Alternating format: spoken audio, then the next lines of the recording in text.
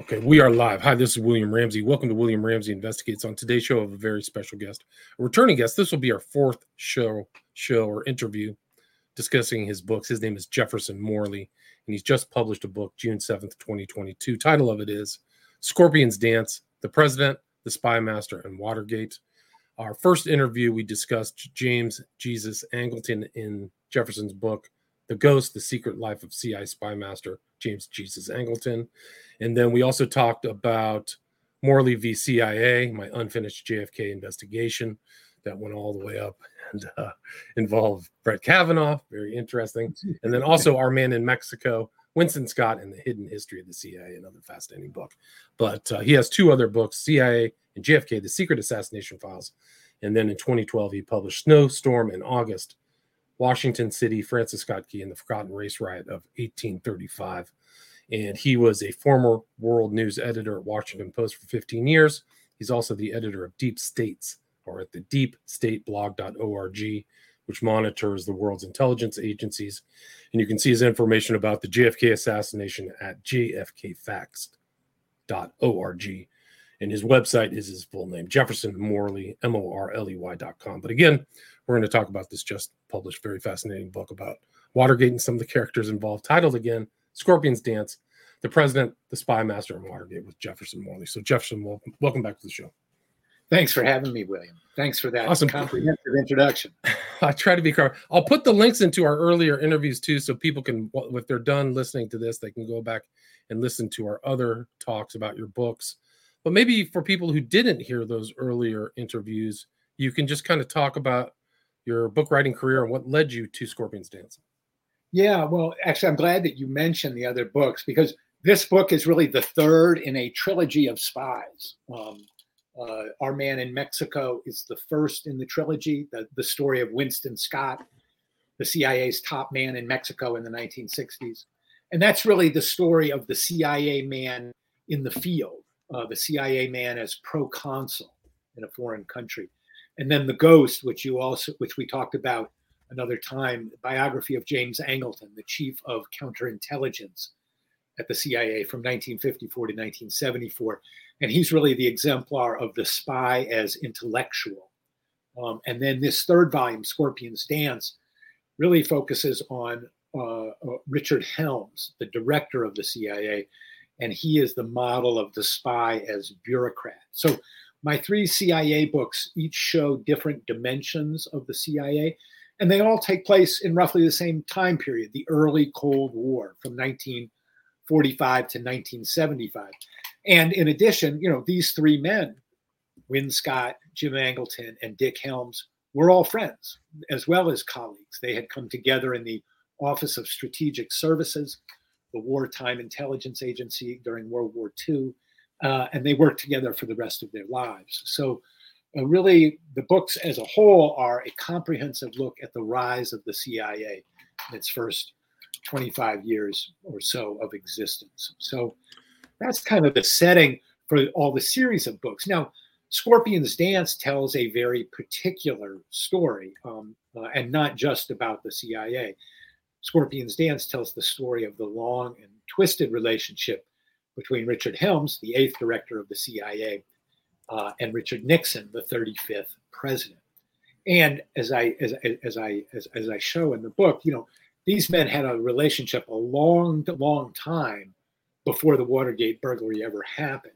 And I really thought when I set out to write this book that backstory was really important, that you couldn't understand the Watergate burglary without understanding how Nixon and Helms had come to work together and how far back they went and the secrets that they shared. And so as a result, the book starts in 1956 when the two men meet for the first time. Nixon is vice president, and Helms is a senior CIA official who comes to brief the vice president about his forthcoming trip to Hungary. That's the first time the two men meet. And while they were never close friends, they did work together intensely, especially at the end of Nixon's time as vice president, 1959 and 1960, when Nixon appointed himself kind of point man of President Eisenhower's Cuba policy. Fidel Castro, the leftist, had taken power in a national rebellion that overthrew a pro-American dictatorship and had come to power. And Nixon was very concerned about that, and so was the CIA. And they decided early on that they were not going to tolerate Castro's staying in power. And so they set out to overthrow him, primarily by means of assassination initially. And this was kind of the secret that Helms and Nixon had in common, the CIA assassination plots, and was always a matter of serious business between them, because it was something that both men had to keep out of the public record lest it threatened their jobs. And so that backstory is very important. And that's, starting in 1960, 1961 is when the men first begin to deal with each other on, national policy issues. At the same time, the other part of that backstory that's important is we start to see the other characters who will turn up in the Watergate break-in. First and foremost, Howard Hunt, Helms's good friend and colleague, a senior official in the agency's Western Hemisphere division, who had served in Mexico, Paraguay, Cuba. When the CIA determined to overthrow Castro, they sent Howard Hunt to Havana to survey the situation and come back. And Hunt comes back in March 1960 with 4 recommendations. The very first of which is assassinate Fidel Castro. So Hunt was in on the assassination business early on as well. James McCord surfaces. Some CIA men had been arrested in Cuba and were being held in a prison. McCord was called in to develop a plan to break into the prison and free them. So McCord was involved in Cuba operations. Rolando Martinez, who turns up as one of the burglars in 1972, was a full-time CIA employee at this time. He was a boat captain, and he was running infiltration, sabotage, and terrorism missions into Cuba throughout this period. Frank Sturgis, another future burglar, is very active in the Miami scene, not working directly for the CIA. He was kind of a soldier of fortune who worked with the CIA in the effort to overthrow Castro. Bernard Barker, Macho Barker, was also involved in that effort. He was Hunt's deputy in the agency's operation to overthrow Castro at the Bay of Pigs, which of course ended disastrously with a victory by Castro and a humiliating defeat for the CIA. So this is when all those people you just mentioned involved too, all were involved and all were very angry about what happened at the Bay of Pigs, right? That's right. They were all very upset. They all felt that President Kennedy had chickened out. They held him personally responsible. They were bitterly critical of Kennedy. And so these are all the men who will resurface at the Watergate burglary. And what you see by knowing that backstory is just how well Dick Helms knew all of these men, something that really wasn't understood at the time of the burglary. Helms would be very skillful in playing off and pretending like he knew nothing about these men, when in fact he was very good friends with Hunt and well acquainted with James McCord.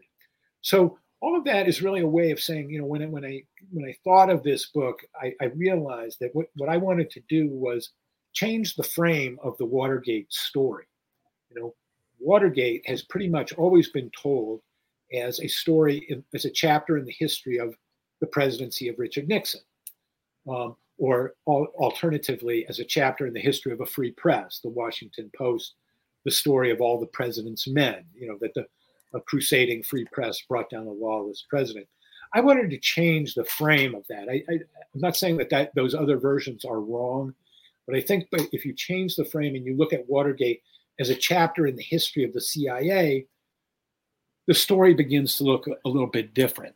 In fact, very different. And I think we see a lot more of what was really going on and a lot more of why it was going on.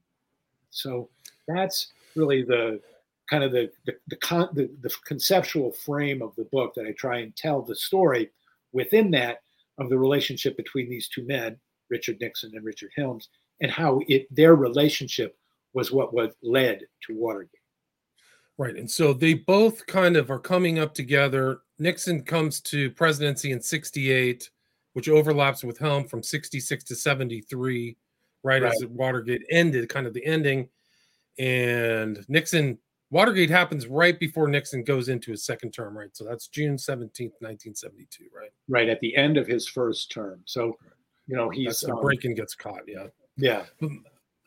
Can you talk about this different kind of parallax view, looking at it as with the CIA involved, what led up to June 17th, 1972? Well, I think if you look at Watergate, the Watergate burglary is a chapter in the history of the CIA, and you know the backstory, a couple of things really stand out. I mean, first of all, the role of the CIA is not really explored or explained at all in the what I call the Washington Post narrative of Watergate, the All the President's Men narrative. At the beginning of All the President's Men, there's a scene where James McCord, who has just been arrested, is arraigned, and the judge hearing the arraignment asks him, "Where do you work?" And he says, "The CIA." And there's 28-year-old Bob Woodward in the front row in the courtroom, and he says, "Holy shit!" And he runs back to the Washington Post newsroom. And I got the call logs from the CIA Public Affairs Office in the course of the research for this book. And like 30 minutes after McCord utters those words, the CIA Public Affairs Office gets a phone call, probably from Woodward or somebody else at the Post who had heard, and says, "Who's this guy? And does he work for you?" So right away, that was like an interesting point. But you know what? That's the last time the word the CIA appears in the story of All the President's Men. The CIA is really not a factor at all in the story, because Richard Helms and the CIA were able to play this off and pretend like they had no connection with these men. When, if you know the backstory, they were connected to all of them, especially Helms and Hunt. Helms and Hunt were very good friends. And this is one of the big revelations of the book, is these were men who had lunch together 3 to 6 times a year. They shared personal and professional confidences. They were really, buddies. Very different men. Helms was very smooth, a true gentleman, friends in high places. People really liked Dick Helms. He was a charming and impressive man, and also, a man of power, and if you spent time around him, people recognize that. Henry Kissinger said very memorably of Dick Helms, he said, his smile did not always include his eyes. He was a true spook. He was a real intelligence professional, a spy master. Howard Hunt was kind of the opposite. He was brash. He was outspoken. He was obnoxious. He was impulsive. He was careless. He wasn't that good a spy. But for some reason, Dick Helms really liked Howard Hunt. He really just, he tolerated his excesses and his failures. And it was Hunt was the head of the Mexico branch prior to Win Scott too, right? So that's right. Hunt had opened the CIA's first station in Mexico City in the early 1950s, and had hired a precocious kid out of Yale named William F. Buckley as his sidekick.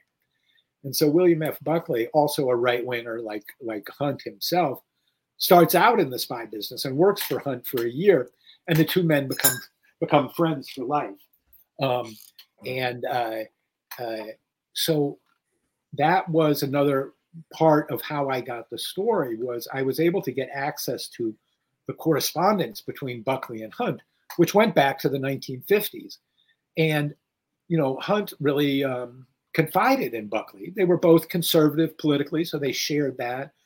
They had kids who were the same age, so that Buckley was godfather to one of Hunt's kids. And so through that correspondence, I was really able to get a glimpse of who Howard Hunt really was, and his history in the agency, and his history as an operator and a conservative, which was an important part of the story.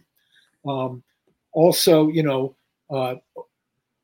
Helms had a history with James McCord. McCord was a senior official in what's called the Office of Security. The Office of Security is like the CIA's internal police force. They vet employees. They secure agency property. They keep agency officials and agents safe. So it's a very important function in a clandestine service. And Helms really relied on McCord, especially in the 1960s when the CIA felt threatened by possible violence from the anti-war movement, from critics. McCord was put in charge of hardening CIA facilities in the late 1960s as the anti-war movement starts to turn violent. When President Nixon visited CIA headquarters early on in his first term in 1969, Helms put McCord in charge of the security arrangements, a major assignment, making sure that the president's safe. And Helms thought that McCord had done a good job in that. So, that was another tie to the burglars that Helms had. And, Helms always said, I didn't know much about Hunt's work for the White House.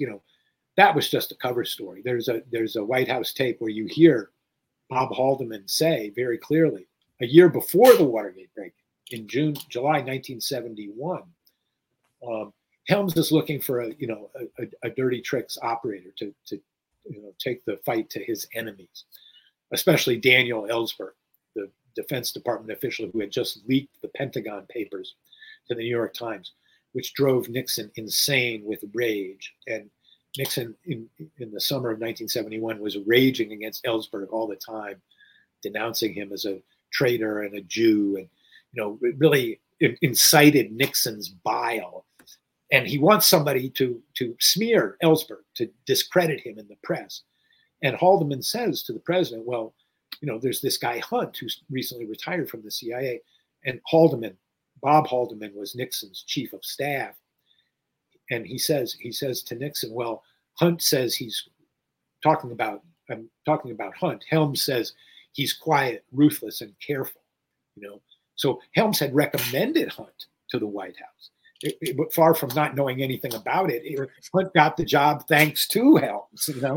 That's how close he was. And Helms got his guy in the White House. Right. So it worked both ways. And none of this was known to the public. And then I show that both Hunt and McCord, as burglars working for the White House, also fed their information, the same information that they obtained in these burglaries. And the Watergate was just one of the burglaries they carried out. Right. All the information that they obtained went back to the CIA. I mean, yes, the White House got copies of the transcripts of the wiretaps and copies of the files, the things that the burglars were stealing. But the CIA also got copies. And we know this because Hunt sent his information back to Helms via the CIA has an office in the National Security Council offices, which are in the White House or in the Executive Office building. So the CIA has a presence there, and Hunt would go there and hand over packages which were addressed to Helms. So that was one way that Helms got the take from the Watergate burglars. And McCord took the information that he had obtained home, where he shared it with a man named Pennington, who was a CIA source who kept a big archive of sensitive information about possible subversives. So McCord also fed the CIA with the information that the burglars had obtained. So this was part of the subterranean relationship. And so in the myth of Watergate that we get in All the President's Men say, the president is lawless, and he has these burglars working for him, and all the president's men cover up what the burglars were doing. But that really misses that the burglars were not a White House project. They were a joint CIA White House project. Both parties were benefiting from this arrangement, especially Dick Helms. So, right. And there's much more to the story than just burglaring the DNC too, right? Yes, right. It's, Frank Sturgis told the FBI that he had participated in 7 different burglaries targeting Chilean government officials and offices in New York and Washington. Chile was a target at the time because it had a leftist government led by Salvador Allende, and they were pro-Cuba. They weren't communist. It was still a free country, but it was very leftist. And Nixon and Helms and Kissinger, they hated that, and they were out to overthrow Allende from day one. So those missions of the Watergate burglars were aimed at, advancing, Nixon's policy of hostility towards this government. So Allende, I think that was like the first September 11th too. Yes. September 11th, 73 was when he was overthrown. Was when in a very yeah. brutal way fashion. Yeah. So yeah. So that's all happening in the background of that's all left out in the stand, like you said, all the President's Men standard narrative. Those nuances are left out. Yeah. No, you really don't see the hidden hand of the CIA, but it was quite important because it determined, how Nixon and Helms responded. Nixon, understandably, since Helms had given him the burglars, right? 6 out of the 7 burglars had connections to the CIA. Without Helms, Nixon would have had no burglars. The only burglar who wasn't connected to the CIA was Gordon Liddy, the former FBI agent. Otherwise, this was really more of a CIA operation than anything, especially since they were getting the take. But no, very little of this was known at the time. And Helms very cleverly distanced himself from the whole thing and put out the word, the CIA put out the word that these men were retirees and we've had no dealings with them since their retirement 2 years before, and that was just a pure lie. It was a cover story to cover up a much deeper and more collaborative relationship, which was, continuing right up through the day of the burglary. And in fact, there's a very in the book I tell the story. I found the tape. There's a tape of Nixon and Helms talking on the night of June 16th, 1972, just hours before the burglary takes place. And it's a pretty ordinary phone call, but the relationship between the two men, you can hear, is pretty friendly. Nixon and Helms, for all their differences, and they did have a lot of differences, were actually a pretty good team. They were working together. They were partners in power by the end of Nixon's first term. So that too was something that wasn't really known. So we see the book in Scorpion's Dance. You really see the hidden hand of the CIA in the Watergate affair, how it shaped the events that led to Watergate and how it shaped the cover-up that followed, the investigation of Nixon, and eventually Nixon's fall. Nixon's fall. I like this picture because when you made that statement about Helms's eyes, this is the two scorpions dancing, and you can kind of see maybe some features of Helms's face, the smile, but also the eyes. Helms had a way of smiling and baring his teeth that was like both friendly, but a little aggressive, Yeah. It looks kind of serpentine or like something like I still have venom. So Dick Helms was a fascinating character. Each of the men who I wrote about in my trilogy of spies were, very interesting and distinctive characters. Win Scott was a bluff, charismatic American, complex love life, had three wives, lots of children and stepchildren. He was actually a good father. He was an interesting character, wrote poetry in his spare time. Jim Angleton was a fascinating character, the chief of counterintelligence and the man I depict in The Ghost, a brilliant, creative mind, but also paranoid and alcoholic, a genius and a fool, very interesting man.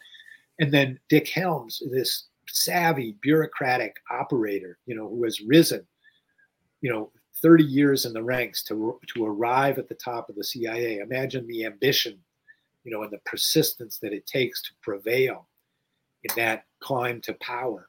A real gentleman and a real son of a bitch too, both. Right. And so this relationship, and you can see it's some of the complexities in this interesting photograph. These two men of power, really. Nixon. Talk about a self-made man. A guy who came from nowhere. With nothing, poor family, ineffectual. Orange Orchard and Whittier. I mean, really. Yeah. Bob Haldeman said, Nixon was a poor boy from California, and he never let you forget it. It's like he carried his resentments around with him. Helms, on the other hand, was super smooth. A scion of almost an aristocrat. People often used that term with him, that he had an aristocratic bearing. So very, very different from Nixon culturally and socially, but important to note, not politically. while they were very different types, East Coast, West Coast, elite, populist, that sort of thing, politically they were very much in tune. Nixon Conservatives, was conservative, hardline, anti-communist, pro-war, and so they had that in common, and that was why they could be, why they could work together for 4 years, despite the fact that Nixon would grumble about Helms a lot, mostly just his kind of inbred resentment of East Coast types and all that, Yeah, like the Brahmin class. So I think you wrote that he was on the main line, like this wealthiest part of Philadelphia, right? Yeah. He grew up on the main line. His father was a big corporate executive at the Aluminum Corporation of America, and his grandfather was an international banker. He went to boarding school in Switzerland. So He really had that. He really had some, what they used to call breeding, Right. And I think he went to that school. There was a lot of important people he went to school with. I forgot who it was, but Holmes was at the. Well, the most important one probably. He went to this boarding school in Switzerland called Le Rosey, and another student at that school, not at the same time when Helms was there, was the Shah of Iran.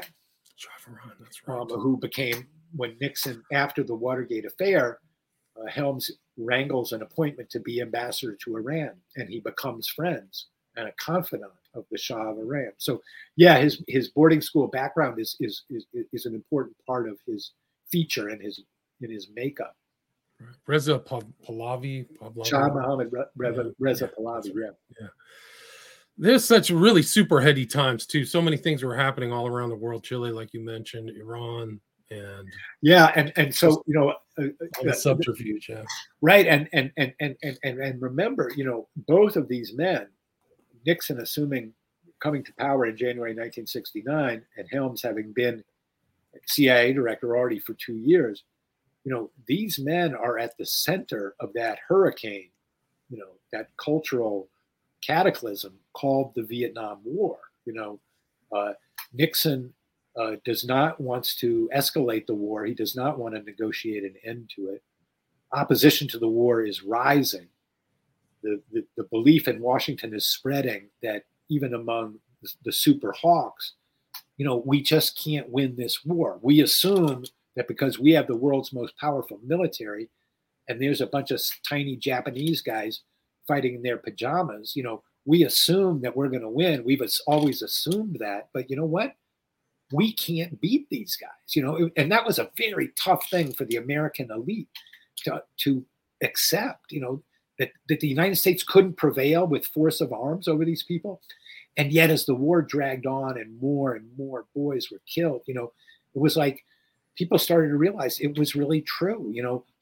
They had the capacity, no matter how badly we bombed them, no matter how many people we killed, we could not break their will. We could not do what you have to do in a war. We could not break their will.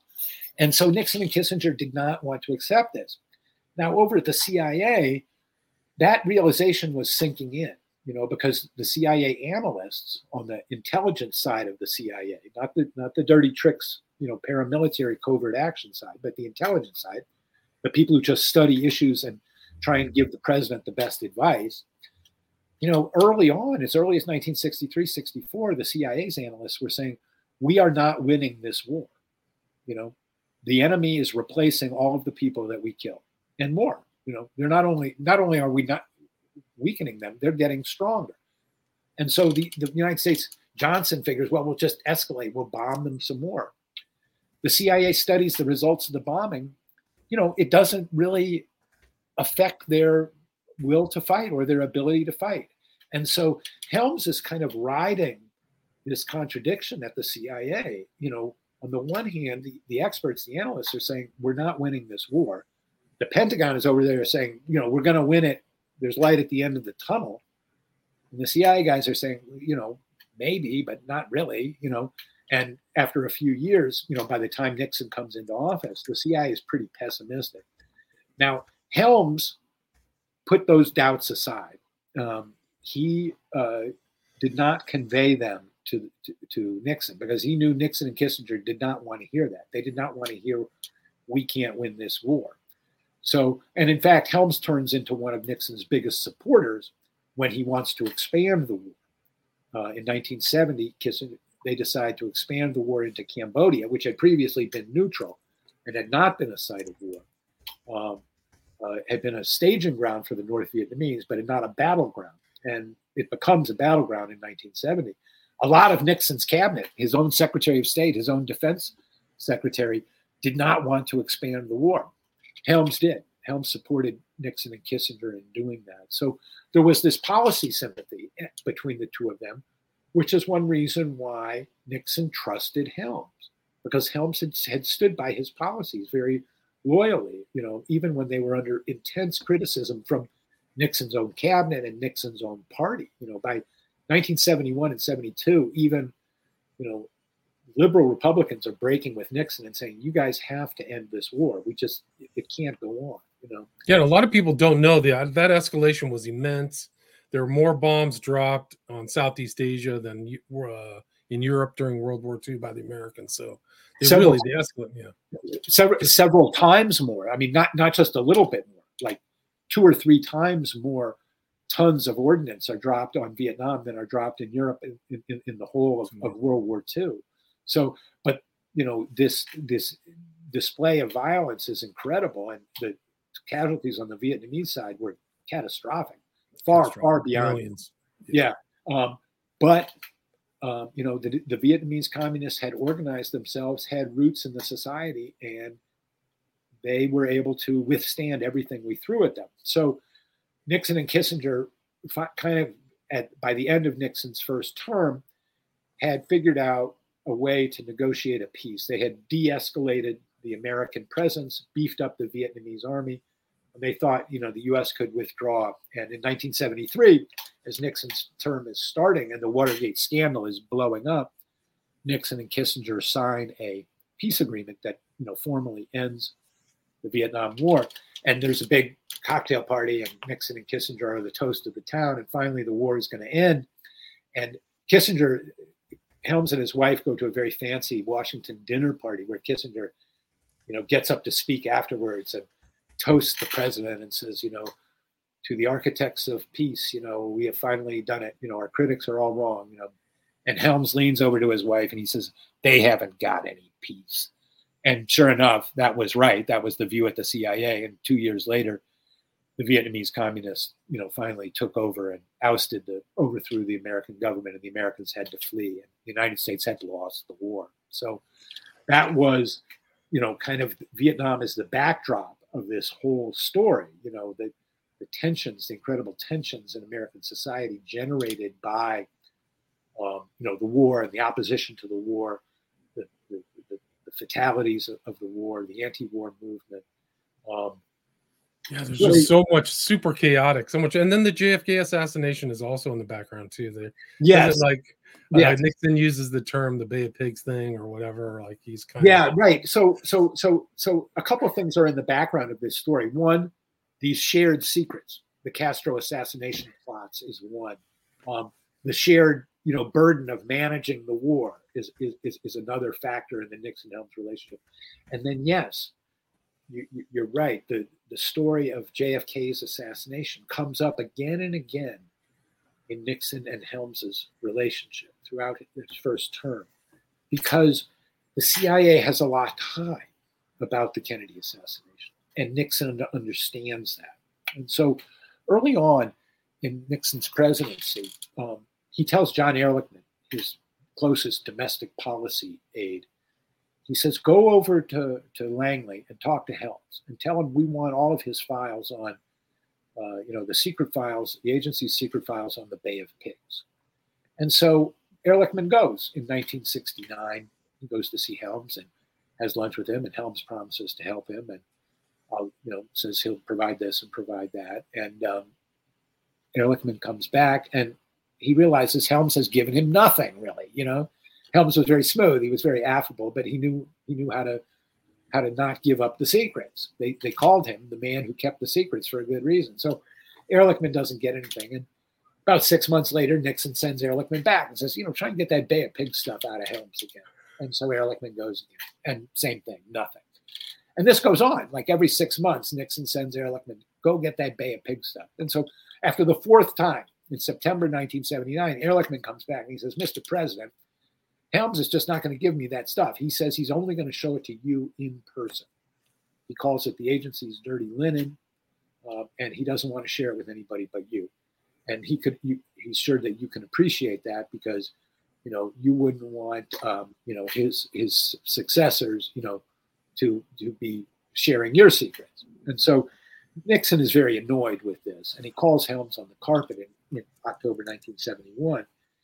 And he says, look, Dick, I really want this stuff about the Bay of Pigs. And Helms says, what's this about, Mr. President? And Nixon says, I need it for a negotiation. And Helms says, I understand, sir. Of course, he doesn't understand at all. And Nixon keeps probing, and Helms keeps rebuffing him. What's this about? What are you saying? And in the tape of the conversation, which I found in the course of the research of the book, you hear Nixon say, when in response to when Helms wants to know what this is all about, why does he want this Bay of Pigs stuff? Why does he keep asking for it? Nixon says, the Who Shot John angle. The Who Shot John angle, in the circumstances, can only be a reference to JFK's assassination. So when Nixon asked Helms for information about the Bay of Pigs, this tape shows that what he had on his mind was that the Bay of Pigs was somehow related to JFK's assassination. And so this tape confirms something that Bob Haldeman, the chief of staff, said in his memoirs, which was, he said, he and Ehrlichman puzzled over this. What was Nixon getting at? Why did he care about the Bay of Pigs? It wasn't an issue in American politics in 1970. Cuba was a foregone issue. Castro was in power, and the country was totally focused on Vietnam. Nobody cared about Cuba anymore. Right. So why did Nixon obsess about the Bay of Pigs? And Haldeman decided after his conversations with Ehrlichman that when Nixon said, the Bay of Pigs or the whole Bay of Pigs thing, that was a coded reference to JFK's assassination. Right. In this tape, which I highlight for the first time, really, I'm the first writer to focus on it. This tape shows that Haldeman was right, that Nixon did have JFK's assassination on his mind when he talked about the whole Bay of Pigs thing. Right. You have a chapter. That's the title of the one of the chapters in your book, right? Yeah, the Who Shot John angle. Yeah, and this is important in Watergate because 6 days after the break-in, Nixon and Helms are both in a panic, right? Their men are in jail. Helms's friend Howard Hunt is on the lam, being sought by the FBI for questioning in connection with the burglary. Hunt, I should just say, was not actually in the building when the burglars were arrested. He was in a command post in a hotel across the street. So he wasn't arrested at the scene of the crime, even though he was overseeing the burglary from the command post. So he's a fugitive. And Helms and Nixon are trying to figure out what they're going to do. And so Nixon calls in Haldeman and he says, look, here's what we're going to do. Here's what we're going to do, Bob. We're going to play it tough. Play it tough. That's how they play it. We're going to play it tough. And so he's really kind of gearing himself up to put the squeeze on Helms. He wants Helms to help shut this thing down and make sure that the investigation of the burglars doesn't connect them to the White House. And of course, Helms has the same concern. He wants to make sure that the investigation of the burglars doesn't connect them to the CIA. So Nixon tells Haldeman, call Helms in and tell him that if this investigation goes forward, it's going to blow open the whole Bay of Pigs thing. Now, right. So now the conversation where Nixon talks to Helms about the Who Shot John angle had happened 8 months before that. Okay. And it was one of the very few meetings that Nixon had with Helms in the Oval Office. So Dick Helms had not forgotten that conversation when Haldeman comes to him and says, the president says, shut this operation down because if you don't, it's going to blow open the whole Bay of Pigs thing. Helms, when he hears this threat, and it was a threat and a very nasty threat, blows up, is angry, and shouts at Haldeman, this doesn't have a damn thing to do with the Bay of Pigs, which shows just how touchy Dick Helms was about the question of the linkage of the Bay of Pigs and Kennedy's assassination. Dick Helms was not a man who lost control of his emotions often. And when Nixon issued this threat, and it was basically blackmail, he was very angry. Right. So it still was involved in this whole thing of Watergate. That JFK was still there. And you include that. I mean, those are your opening chapters. Also, Helms making the denial before what committee it was. Yeah, the CIA was not involved, But yeah. So after a year, Helms is finally called to testify to the Senate Watergate Committee. The Watergate scandal has blown up.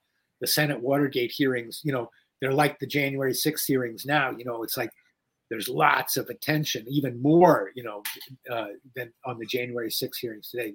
The country's kind of riveted by this spectacle because Americans had never seen anything like it. It was something of a more innocent country, and all the machinations that had gone into Watergate are, roiling the press and shaking up politics and, obsessing people in these televised hearings. And so Nick Helms finally comes to testify in August 1973. Very rare for a CIA director to testify in open session in Congress, much less about, a political burglary committed by former CIA employees. So Helms's appearance is highly sought after, much anticipated. And he puts on a magnificent performance of, browbeating his interrogators and saying, there was no CIA involvement. He's practically shouting, and the press basically buys it. Helms had a lot of respect. He had a lot of friends in the press corps. He was very adept at that. He was friends with Katharine Graham, the publisher of the Washington Post, friends with Cy Sulzberger, the scion of the New York Times family and a columnist himself. So, he had good credentials and he had a lot of credibility. And so when he said we had nothing to do with these people, even Woodward and Bernstein couldn't prove otherwise, and they tended to believe it, but it was all a big cover story. That's for sure. Right. It was definitely part of the story. Jefferson, we're at the 40-minute mark. Do you have time for a few questions? Love to hear from, what people think, what's on their mind. One is, wasn't this a cover-up for Fire Pixie says, wasn't that a cover-up for ransacking Ellsberg's psychologist's office? That was related to Watergate, right? Yeah. So one of the national security missions that the burglars, namely Hunt and Liddy, with the help of Rolando Martinez and Macho Barker, was to burglarize the office of the psychiatrist of Daniel Ellsberg, the man who had leaked the Pentagon Papers to the New York Times. So they were searching for blackmail information, basically. What had Ellsberg confided in his psychiatrist, and maybe they could use that dirt to discredit him in the press. So, yeah, that was one of the things that Helms had to cover up after the arrest of the burglars, was that the CIA had helped Hunt in this endeavor to break into the psychiatrist's office. So, yeah, that was part of the cover-up, was to keep that mission of the Watergate burglars off the books. And it worked, at least for that story didn't come out until about a year after the burglars were caught. And so for the first year, the story was, these White House burglars. After a year, people began to see, oh, wow, these burglars had a lot of help from the CIA. Another question from GP Floor. I don't know if it involves the book, but he asks, can you talk about the Hank Greenspun letter and its role in Watergate? I don't know. Yeah, so Hank Greenspun was a newspaper publisher in Las Vegas. And Las Vegas was the home headquarters of the Hughes Tool Corporation, which was the company created by Howard Hughes, who was at that time was the richest man in America, probably one of the few billionaires in America at the time. And Hughes was a very important factor in, kind of in the background of the story for several reasons. One, the Hughes Tool Company was a major CIA contractor. One of the projects that they undertook at this time was a Soviet submarine had sunk in the Pacific, and the CIA came up with the idea of going down and picking up the submarine off the bottom of the Pacific Ocean and bringing it back up and studying its technology and seeing, what kind of nuclear missiles, what kind of engines it had, and all of that. And so the Hughes Corp company was doing that for the CIA. Hughes also had connections to Nixon. Hughes had loaned Nixon money in the 1950s, and Nixon had never repaid the loan, which was a kind of scandal that the Democrats used against Nixon. It was kind of a shady financial deal that Nixon could never explain very well. Why had he taken money from Howard Hughes? And Howard Hughes was also Larry O'Brien, the head of the Democratic National Committee, was also working for Hughes as a consultant and a lobbyist. So, which aroused Nixon's ire.